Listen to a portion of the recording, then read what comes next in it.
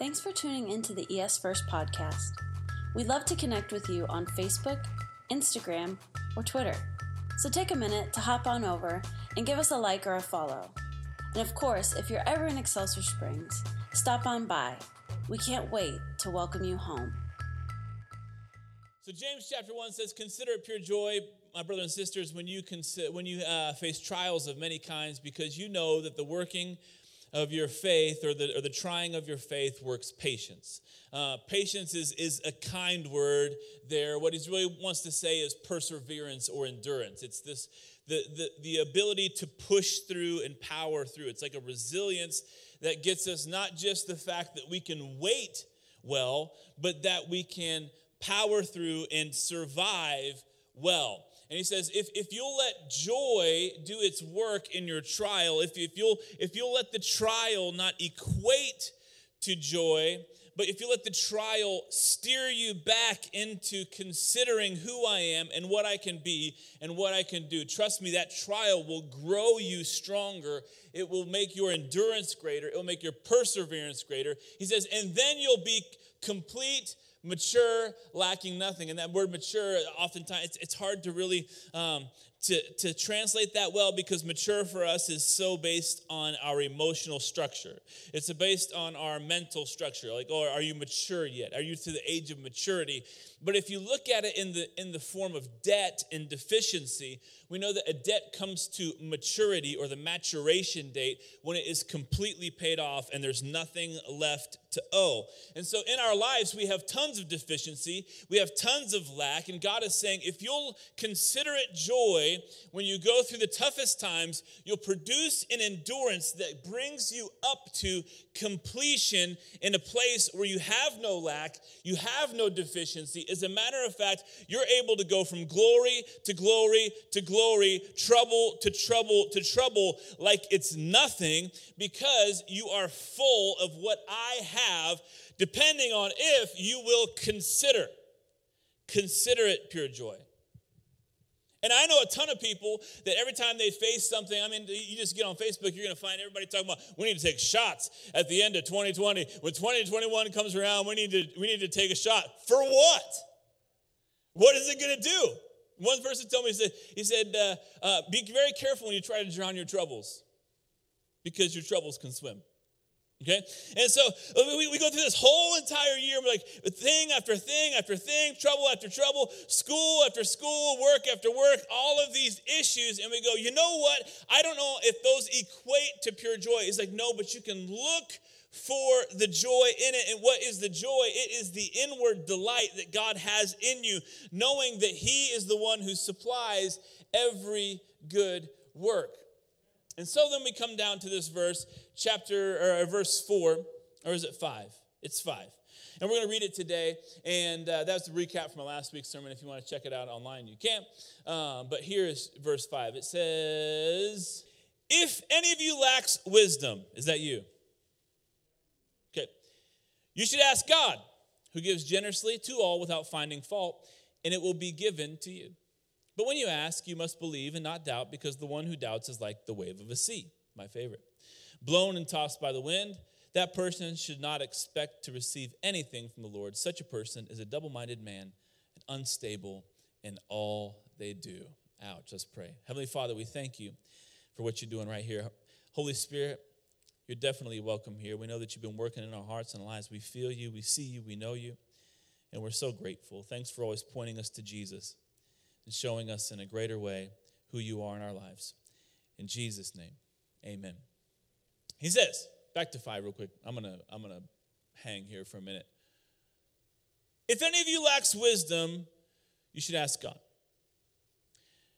He spends the first, 2, 3, and 4 talking about this deep concept. Consider it all joy.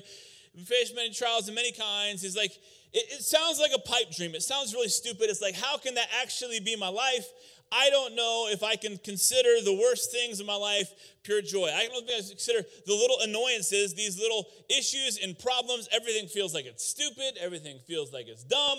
I don't want to do this. It's annoying. It's the end of the world. La, la, la, la, la. I don't know if you can consider it pure joy. He says you need to. You have to. And you have to steer your thoughts, steer your thinking, lead your thinking towards who I am. And then he goes like this. It's like a juxtaposition. This is his adverse. He's like, if you're in that position and you lack wisdom. And that's where most of us get us wrong, because we're like, yeah, we just kind of separate them out. We've got one verse at a time, blah, blah, blah. But what he's saying is you can be mature, perfect, lacking nothing. And if you lack wisdom, go ahead and ask. Go ahead and ask. In our lives, we are so achievement-oriented that we're like, you know what? I'm not being a very good Christian. I'm not considering it pure joy. I guess I got to do better. I guess I got to. He's like, no, you can consider it pure joy. You steer your thought towards me and you become perfect. And in the moments where you feel overwhelmed, in the moments where you don't know what to do, as a matter of fact, in the moments when you do know what you think you should do, and it's absolutely wrong, you should ask for wisdom, because probably you lack it. You have to ask for wisdom. And he says this, I will give it generally without finding fault. And so our achievement, we've already started with, I don't consider it pure joy. As a matter of fact, this is really crappy. This is a terrible moment. As a matter of fact, I don't know what to do. As a matter of fact, I feel lost. As a matter of fact, this is the worst year ever. As a matter of fact, we just keep going down the line with everything. And what he says is, he's like, look, hold on a second. It's not about your achievement. You don't have to be good enough to come to me and ask for wisdom. You don't have to have a clean record, right? And so a lot of times we don't want to even come to him because we're like, you know what? I don't think he wants to give me wisdom. I don't think I'm at a place where I deserve to have the wisdom. After all, I kind of got myself into this mess. You know, I don't even think if he has a solution, why would he give it to me? I know who I am. He knows who I am, right?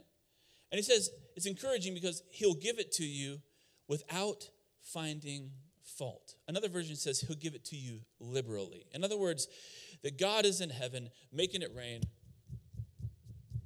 with wisdom. I was hanging out with my friend Kevin Lee. We traveled to Italy together. We're getting ready to travel somewhere else. I don't know, probably to China. I don't know. Not China, just kidding. We don't know how to speak Chinese yet.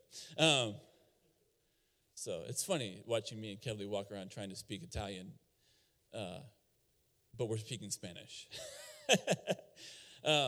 So anyway, talking to Kevin Lee, and we're just talking about life and whatever else. And he's like, you know, B,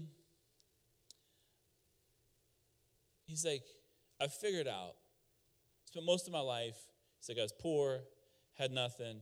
I figured out watching everybody else what life was supposed to be like. I achieved all that. And I wrote kind of like my own playbook for life. It's like, I got to do this, I got to do this. He's like, I did all that. Got a degree. I moved to Haiti and did philanthropy, did social work. He was a counselor for students who had survived the hurricane and lost parents. I mean, he'd been there, done that. He's learned how to play instruments. He married a beautiful bride. He has a tremendous job. He has plenty of money. He has all of that. He wanted to take his mom to Paris. He's like, I'm going to take my mom to Paris. One of the goals he always had, you just name it. Like everything that in his life growing up, he was like, this is what successful people do. He drew up a playbook. He's like, I had a playbook. He's like, here I am today. I'm telling you. He's like, you know this. He's like, there's no playbook. It's like you write it up and you can just throw it away. There's no playbook for life. There's no playbook. And I believe the same thing is true about God. As a matter of fact, we have a gift here with this letter from James. But the Christians of that day, they had to rely on God more than they relied on a letter. And most of us are walking around trying to figure out some sort of wisdom, some sort of nugget, some sort of, can I watch The Shack one more time and figure out what my life is about? Hello, you know you do. Right? Can I hear one more sermon? Can I have one more calendar with a special verse of the day? Speaks so well to me. But until you learn to hear the voice of God and to follow it, to hear his wisdom and to rely on it completely, your playbook will always be obsolete. Because life will write you a playbook, and it will always come up short. And so what he says is God will give it generously without finding fault. You don't have to beat yourself up. You don't have to just have it all figured out in order to, it's not like you have a credit report, with God. Like, hey, check my credit. Every time you give wisdom, I'm very, very faithful with it. I'm faithful time and time again. As a matter of fact, I have an 800 credit score with your wisdom, God. Not the way it works. He's like, look, if you lack wisdom, I give it generously. So what's the hook? What's the hook? What's the issue? The issue is that we have an Old Testament view of God's wisdom instead of a New Testament view of God's wisdom. We have an Old Testament view of God's dealing with people instead of a New Testament view of God's dealing with people. Give me Exodus. I'll tell you a story. There's a guy named Moses. You might have heard of him. Looks like Charlton Heston. Very powerful, big movie voice. Then Moses said to God, now show me your glory. And the Lord said, I will cause all my goodness to pass in front of you, and I will proclaim my name, the Lord, in your presence.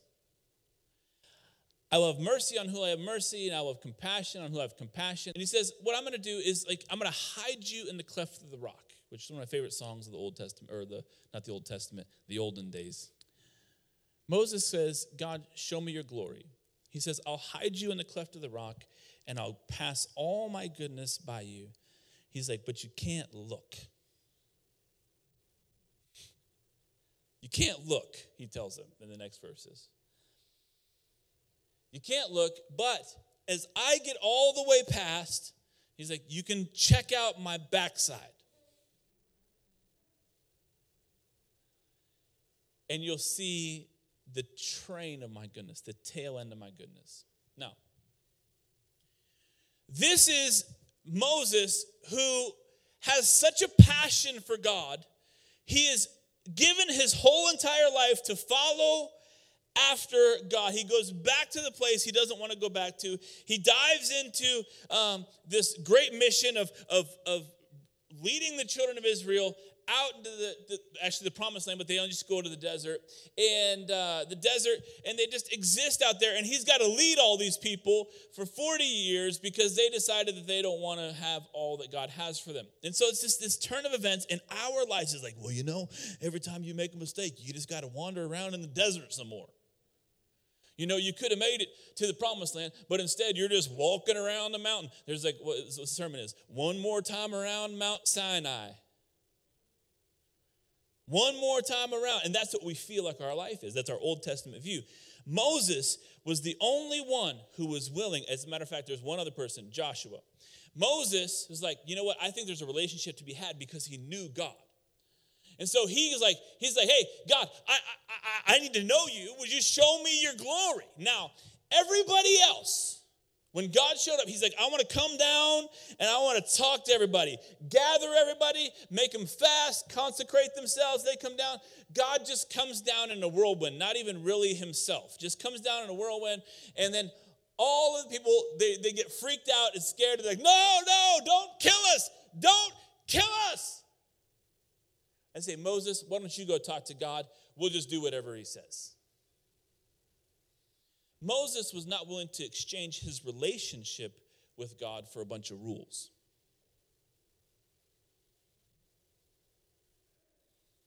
Most of us just want a bunch of rules over relationship.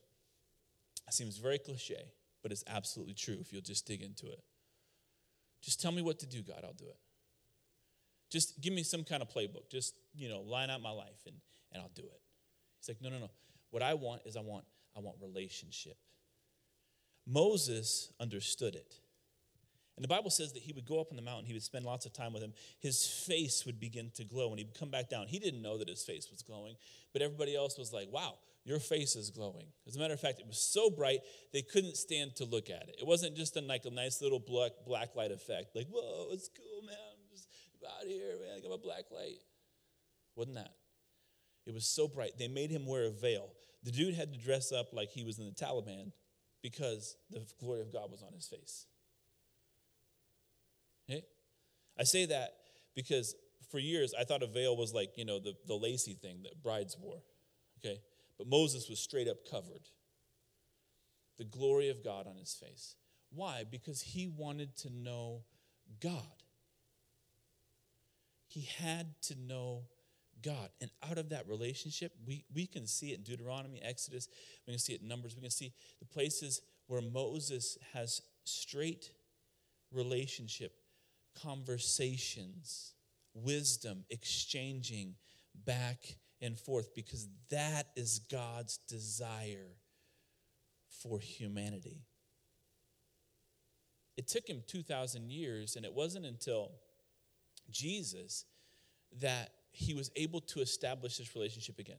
This is the way it was with Adam and Eve. God talked with them. He walked with them. He hung out with them. He exchanged wisdom with them, and it was broken.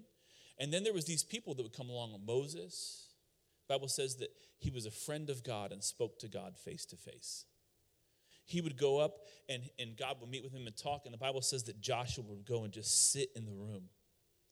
Think about that. He would just sit in the room while Moses is talking to God. And the Bible says that Moses would come back down and Joshua would just stay in the room. It's like whatever Moses has is what I want. That's what I got to have. Whatever everybody else has is not worth having.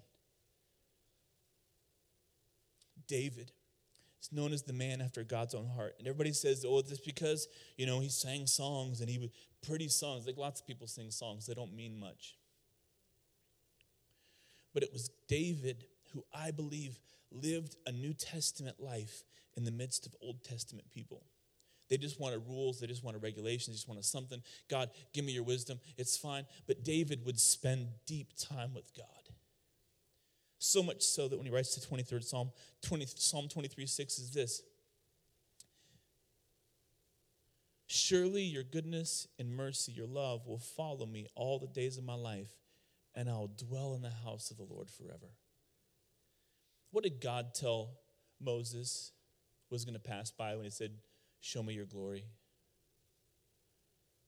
He said, I'll let my goodness pass by you. David has a glimpse into something that Moses was experiencing when God passed by. Your goodness will mercy will find. In Psalm 27, David says this,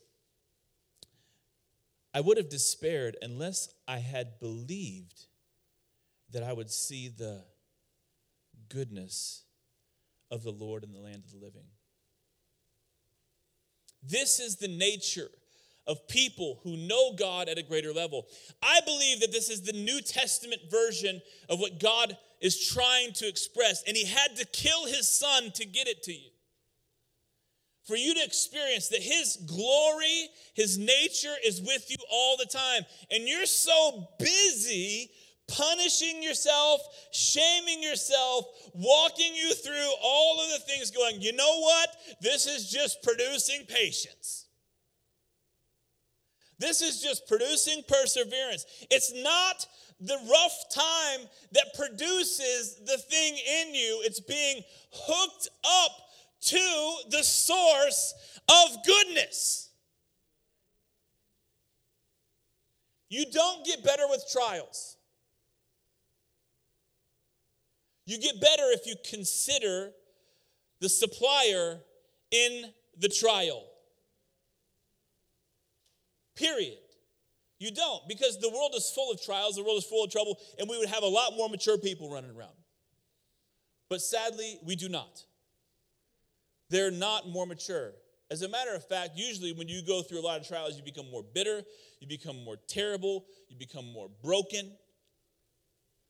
And we have things that we call trauma, PTSD, all of these things we're trying to recover from. You have to have the source that supplies. And so what does God say? If you consider it pure joy, and then he says, if you lack wisdom. What's wisdom? It's a gift. It's a gift of the Spirit. It's a gift. It's a gift. What is it rooted in? It's rooted in God's goodness. Does he give it liberally? Yes. Does he check your record to see if you deserve wisdom? No. He gives it. He gives it. He gives it. So what's the issue? What's the issue? This is the way he wants to operate. He operated that with Moses, with David. He operated that with Noah. He operated that way with Enoch. He operated that way with Joseph, Elijah. The Bible says that Elijah was just a regular man like us. But because he was willing to tap into God's relationship, he prayed and it stopped raining for 3 years. We have to be the people who are connected to the goodness in order to see the truth for every situation. Let me try to say that in a different way. We need to begin to look at trials, problems, issues, and go, okay, God, I know that I know you. I know that your wisdom can solve this problem. And instead of getting in the way going, I'm not good enough, I'm not smart enough, I don't know if I deserve it, I don't know, I just stop thinking about yourself and go, God, what do you want to be in this situation? What is it that you want to do in this situation? And then let him give you the wisdom for it. That's deeper than what you can really even understand. Because until you live it out, it doesn't become a full realization, a full revelation. It's only in living it out. It's like Jeremy is running lights. I come in, I show him a computer screen. Here's a computer screen. Here's how the lights work. How you feel? I knew how he felt, okay? Because I set him up, right? I know what it's like. He's like, I don't know, I'm kind of nervous. He's like, yeah, I'm only showing you just a few things so that as you do it, you'll get a greater revelation. Not everything can be understood from a textbook. It has to be lived out in order to do it. I could tell you on and on about the goodness of God. This is why many people don't experience the fullness of God. People say miracles aren't for today. Signs and wonders aren't for today. Tongues aren't for today. All these things are today. I need to see it in here first before I can do it. It's like, well, it says it. You have to experience it to know it well. You'll get the revelation of it. And so when I say consider it pure joy, you're like, Brandon, I don't know. Sounds good. I tried that this week. You had me going on Monday. I almost got through Tuesday. Consider it. The problem is, Brandon, I just lack. And we didn't get to that part yet. But if you lack wisdom, you should ask for it. And God will give it to you without finding fault. He'll give it to you liberally. And the enemy will tell you that you don't deserve to have wisdom. God will lavish it on you, and the enemy will tell you that is the stupidest thing you ever heard. God will give you visions and dreams, signs, wonders. He will give you an inner witness. He will give you the Holy Spirit to do great, mighty things. And the enemy will come by and say, that's hogwash. Why? He's always accusing. He's always destroying. And God says, I give it to you liberally. So what's the key? Go back to James real quick. He says, he gives it liberally, but when you ask,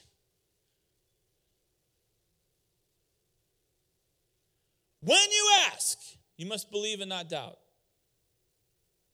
Here's the number one thing when people ask me questions about God and what they should do in their life. And I go, this is what the Bible says. This is what I think you should do. And they go, yeah, but I don't know.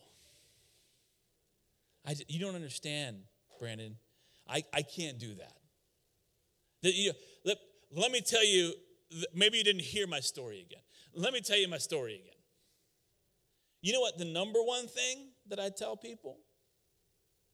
The number one thing I tell people? Don't take it personally.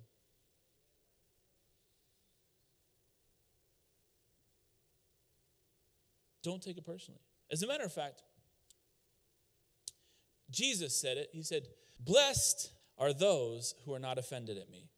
That means that if I can take the truth of Jesus, then I won't be offended. The Bible says that great peace have them that love thy law, that love the word of God, that walk in what God has to say, and nothing shall offend them.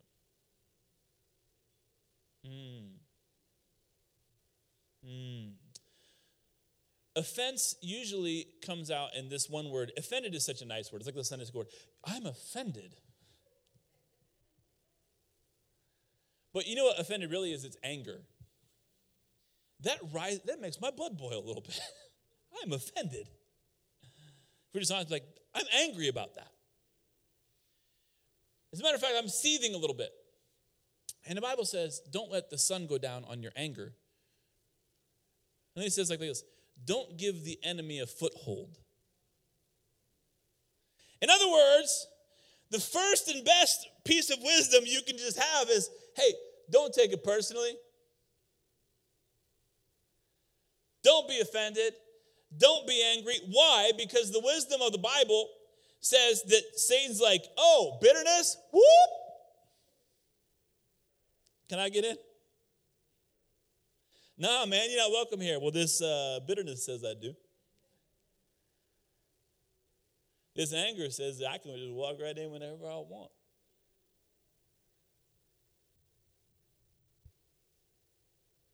But when you ask, you must believe and not doubt.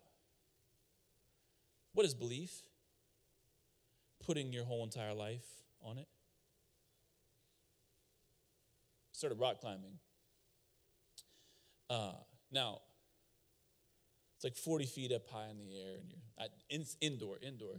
I'm not quite to the grabbing hold of raw rocks yet with no net. So my daughter says, Dad, you're the only person I have left that gets me, okay? You cannot climb big rocks. So I'm climbing up, and I'm relatively new at it. So I climb up to the top, and I'm a little bit afraid of heights. So I'm attached to this rappelling gear, basically. And I make it to the top, and I'm like, thank you, Jesus. I made it to the top. And then I'm like, I got to get down. Right? I got to get down. And to get down is harder than getting up. Then if you know that or not. Because you're looking up, just go for the next one, and you can just grab the one that you can grab a hold of, and you're good to go. And getting down, you're going, whoa, the ground is 40 feet down. And there's one eensy little place to put my toe at. How's that going to do? But the options are to jump off 40 feet or to climb back down. So naturally, I just climb back down. And they say, that's harder to do it that way. It's like, doesn't matter. Why? Because I don't really believe that if I jump off this thing, my big manly frame is going to be guided down nice and gently to the floor. As a matter of fact, last night, last week I went and I went halfway up. I got to figure out how to jump off because I can't just climb down. I got to conquer this thing. And so I climb up about 10 feet, and then I jump off. Well, the rappelling gear doesn't even catch until like you're almost there, like, bam, whoa, I just about bashed my knees into the floor. So I did that. I said, okay, I'm going to do it next. So then yesterday, it had been a week since I've been there, and I was a little bit stressed about this jumping off again. So last night I climbed all the way to the top, and I'm like, you know what? I think I'm just going to climb on down. And I was up at the top, and I was like, Brandon, you have a brand new harness. You've never jumped off with this, like from a 10-foot place. So what makes you think that this is going to hold you at 40 feet? Probably all these other little guys running around here, these 5'8" guys weighing 120, soaking wet all the way up, they can jump off. You can't. It's not going to work for you. Your harness is going to break. I just did this last week. I can do it. No, you cannot. This is for everyone else but you. As a matter of fact, I don't think you should be here right now. This is stupid. What happens if you jump off here and then you and Allie both have broken legs? You got to preach tomorrow, and then the broken leg be one thing. There's concrete on the back half of that. If you roll off, you're going to hit your head. You know what I did? Stood up at the top, said, you know what? I believe. And I jumped. 40 feet. And you know what happened? I glided to safety. Now, I had the tools. They were the right tools. But I didn't believe in them until I jumped. You can have the right information, the right wisdom, the right plan. As a matter of fact, you could have prayed over it, you could anoint it with oil, but until you go, you don't believe it. You do not believe it. It's like going to the airport with luggage and walking around the airport, hopping back in your car and driving home. You can tell people you're flying all day long, but till you get on the plane, you're not flying. You can come to church, you can carry your Bible, you can have the verse of the day, you can have all the right things. You know what the biggest hogwash I hear from people that think they're mature believers? Well, you know, people just come to me and I just have all the advice from them. One student I had was like, you know, my friends consider me like they're Brandon Block. You know, I just have all the right information and I help them through. And, you know, just have the good things to say. Why is your life a mess? Why do you have no joy? Why do you have no peace? Why are you addicted? Why are you walking through? Why do you have no freedom? Why do you have no... Just walk through. Because a lot of people have the right... And trust me, in the Instagram world, the social media world, everybody's got a meme about something that can fix your life. In one simple picture. And you can like it, but if you like it, it doesn't change your life. You can even put the little care emoji. That doesn't change your life. You can repost it for everybody to say, this is so good, but it don't change your life. You're going to have to jump. And jumping's going to be scary. And you're going to have to trust something you've never used before. So when James says, look, if you doubt, you won't receive anything. That's not God's punishment. It's that you don't receive the fruition, the fullness, the reward for following after the wisdom of God. You won't do it. You'll never be mature, lacking nothing, because simply you are tossed around like a boat in the sea, and then it says, let that person not believe they should receive anything from God. Why? Because God's pissed off at you? Sorry, Norma.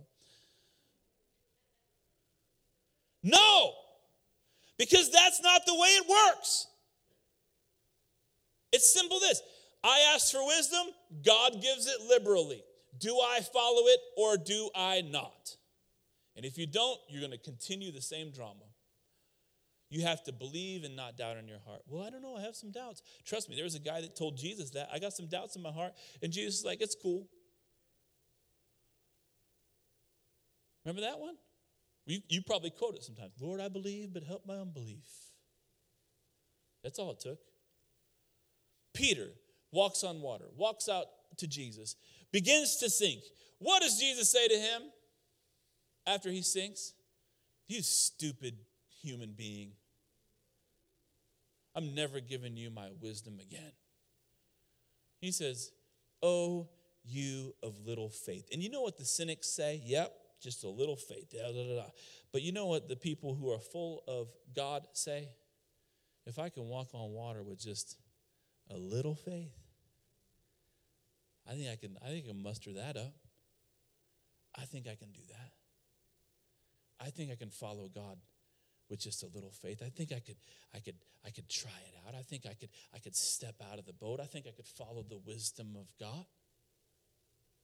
All it takes is just a little faith. A little faith. So I don't get it. Deuteronomy 29:29 is this.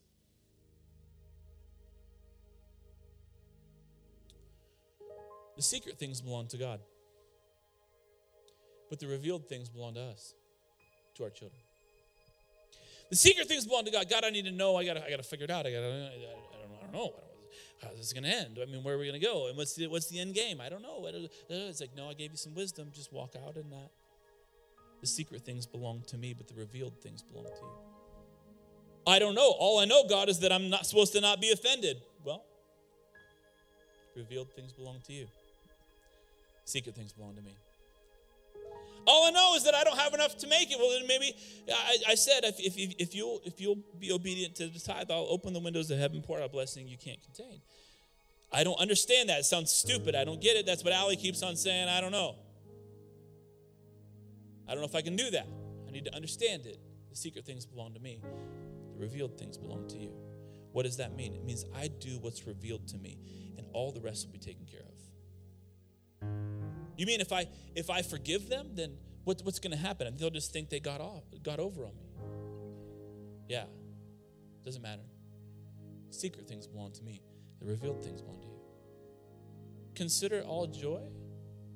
Serious thoughts for me. How am I supposed to do that? My problems don't get fixed. I just live in a pipe dream like a crazy hippie out there, just out in the weeds, just running around, doing nothing. Yeah. Try it sometime. Revealed things are yours. The secret things are mine.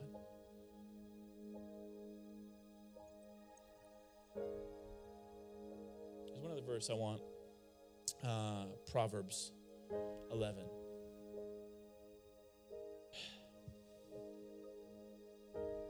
And this is probably where most of us are. Searching the internet for your answer about your condition.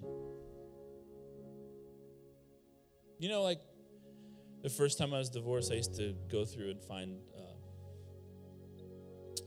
internet. I'd be like, God, I wasn't saying God. I was just searching for myself. Google, dear Google in heaven, in the cloud, could you tell me the information that I need? I should have preached that one. That'd be good. I would search for pastors who were divorced. Because surely if I could find one who was successful after a divorce, then I would have some ground to stand on. God was like, what are you doing? What are you doing, Brandon? Do you think when they were divorced that it was like they had to run through something? It's like find an answer. No, I wrote their story and you're watching their story.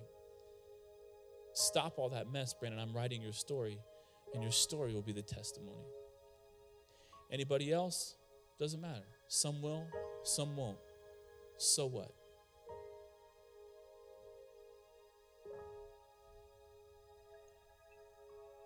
Whoever seeks good finds favor. What kind of wisdom are you looking for? But evil comes to the one who searches for it.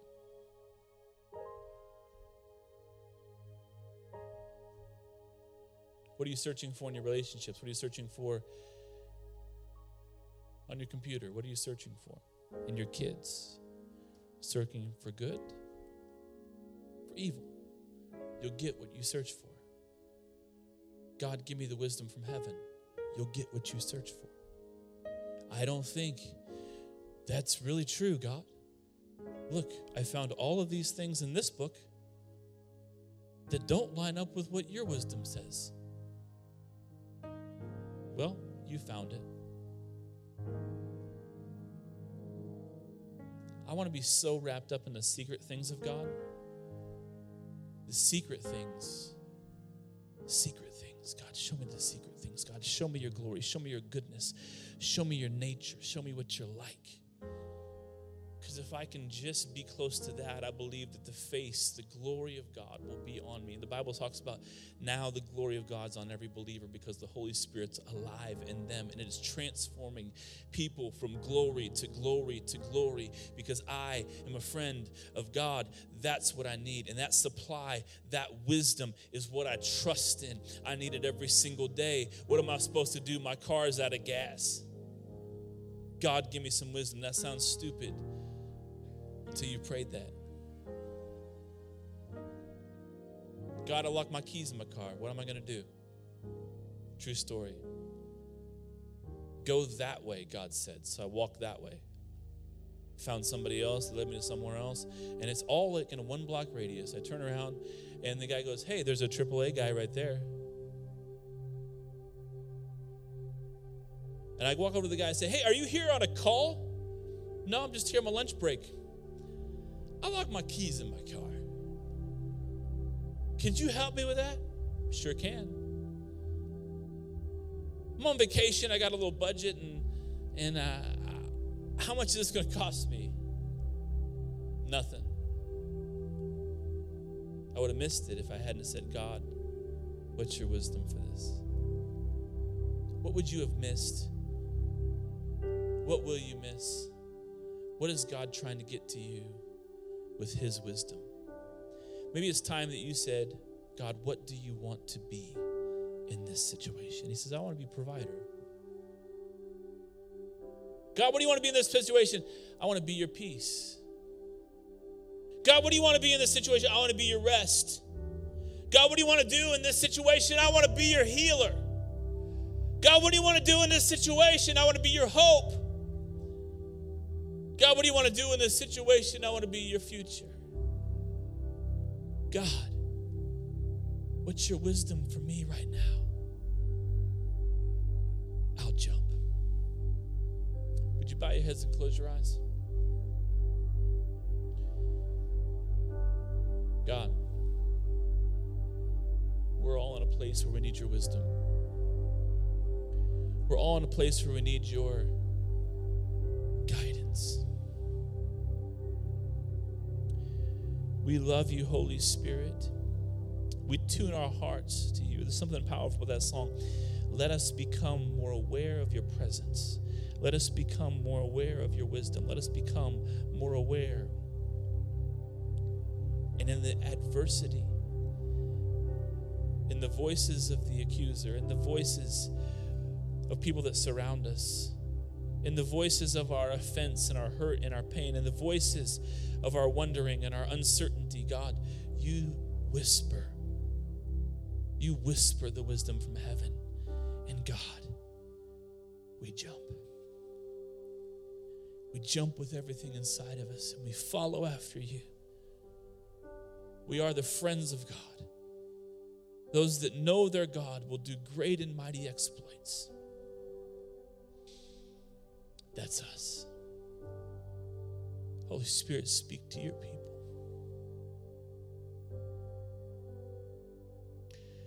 Yeah.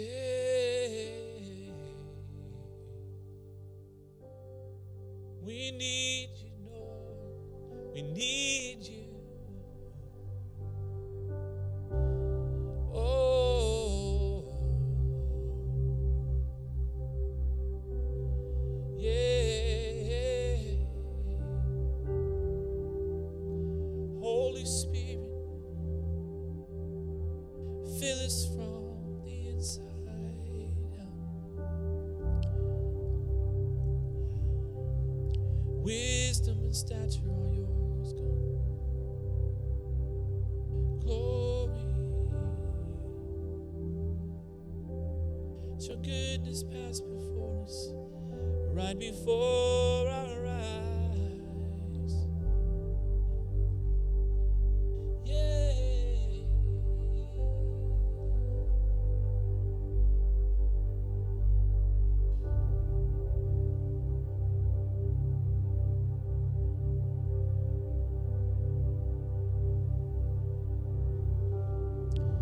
If you're here today and you're suffering of a broken heart, would you lift your hand wherever you are? Awesome. Love you. Thank you. Brokenhearted. The Bible says that he heals the brokenhearted and binds up their wounds. The Bible says there's a balm, an oil of gladness that he wipes over the wounds. Be healed today in Jesus' name. Be healed today in Jesus' name. Bound and whole.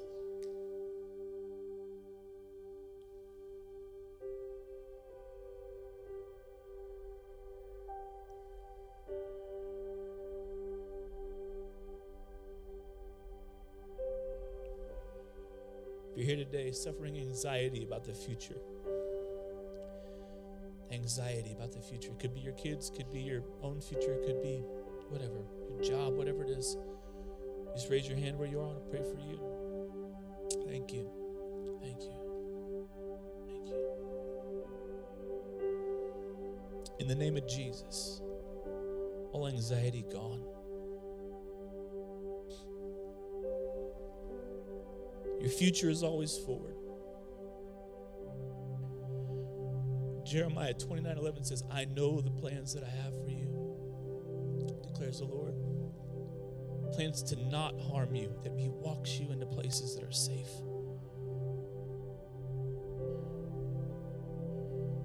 Plans for a future. It's always forward, it's never back. And a hope. Plans to prosper you, to grow you into what he's designed you to be. And the greatest thing about that is the Bible says that he has them in his hand. He possesses them. They are his plans for your life. So anxiety is just a lie that spits in the face of God.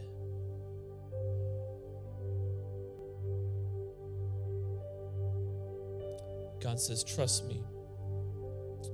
Father, let your wisdom in this area walk us forward into our destiny. In Jesus' name. I curse anxiety and the depression that goes along with it. I curse comparison in the name of Jesus. In the name of Jesus. Amen. Just pray real quick. Just put your hand on the person next to you. Father, we thank you for the word of God today. We thank you for the Holy Spirit of God in our hearts and lives. Do more in us than we ever thought possible. Take us higher. Show us more. Show us greater. And above all else, show us your glory. In Jesus' name.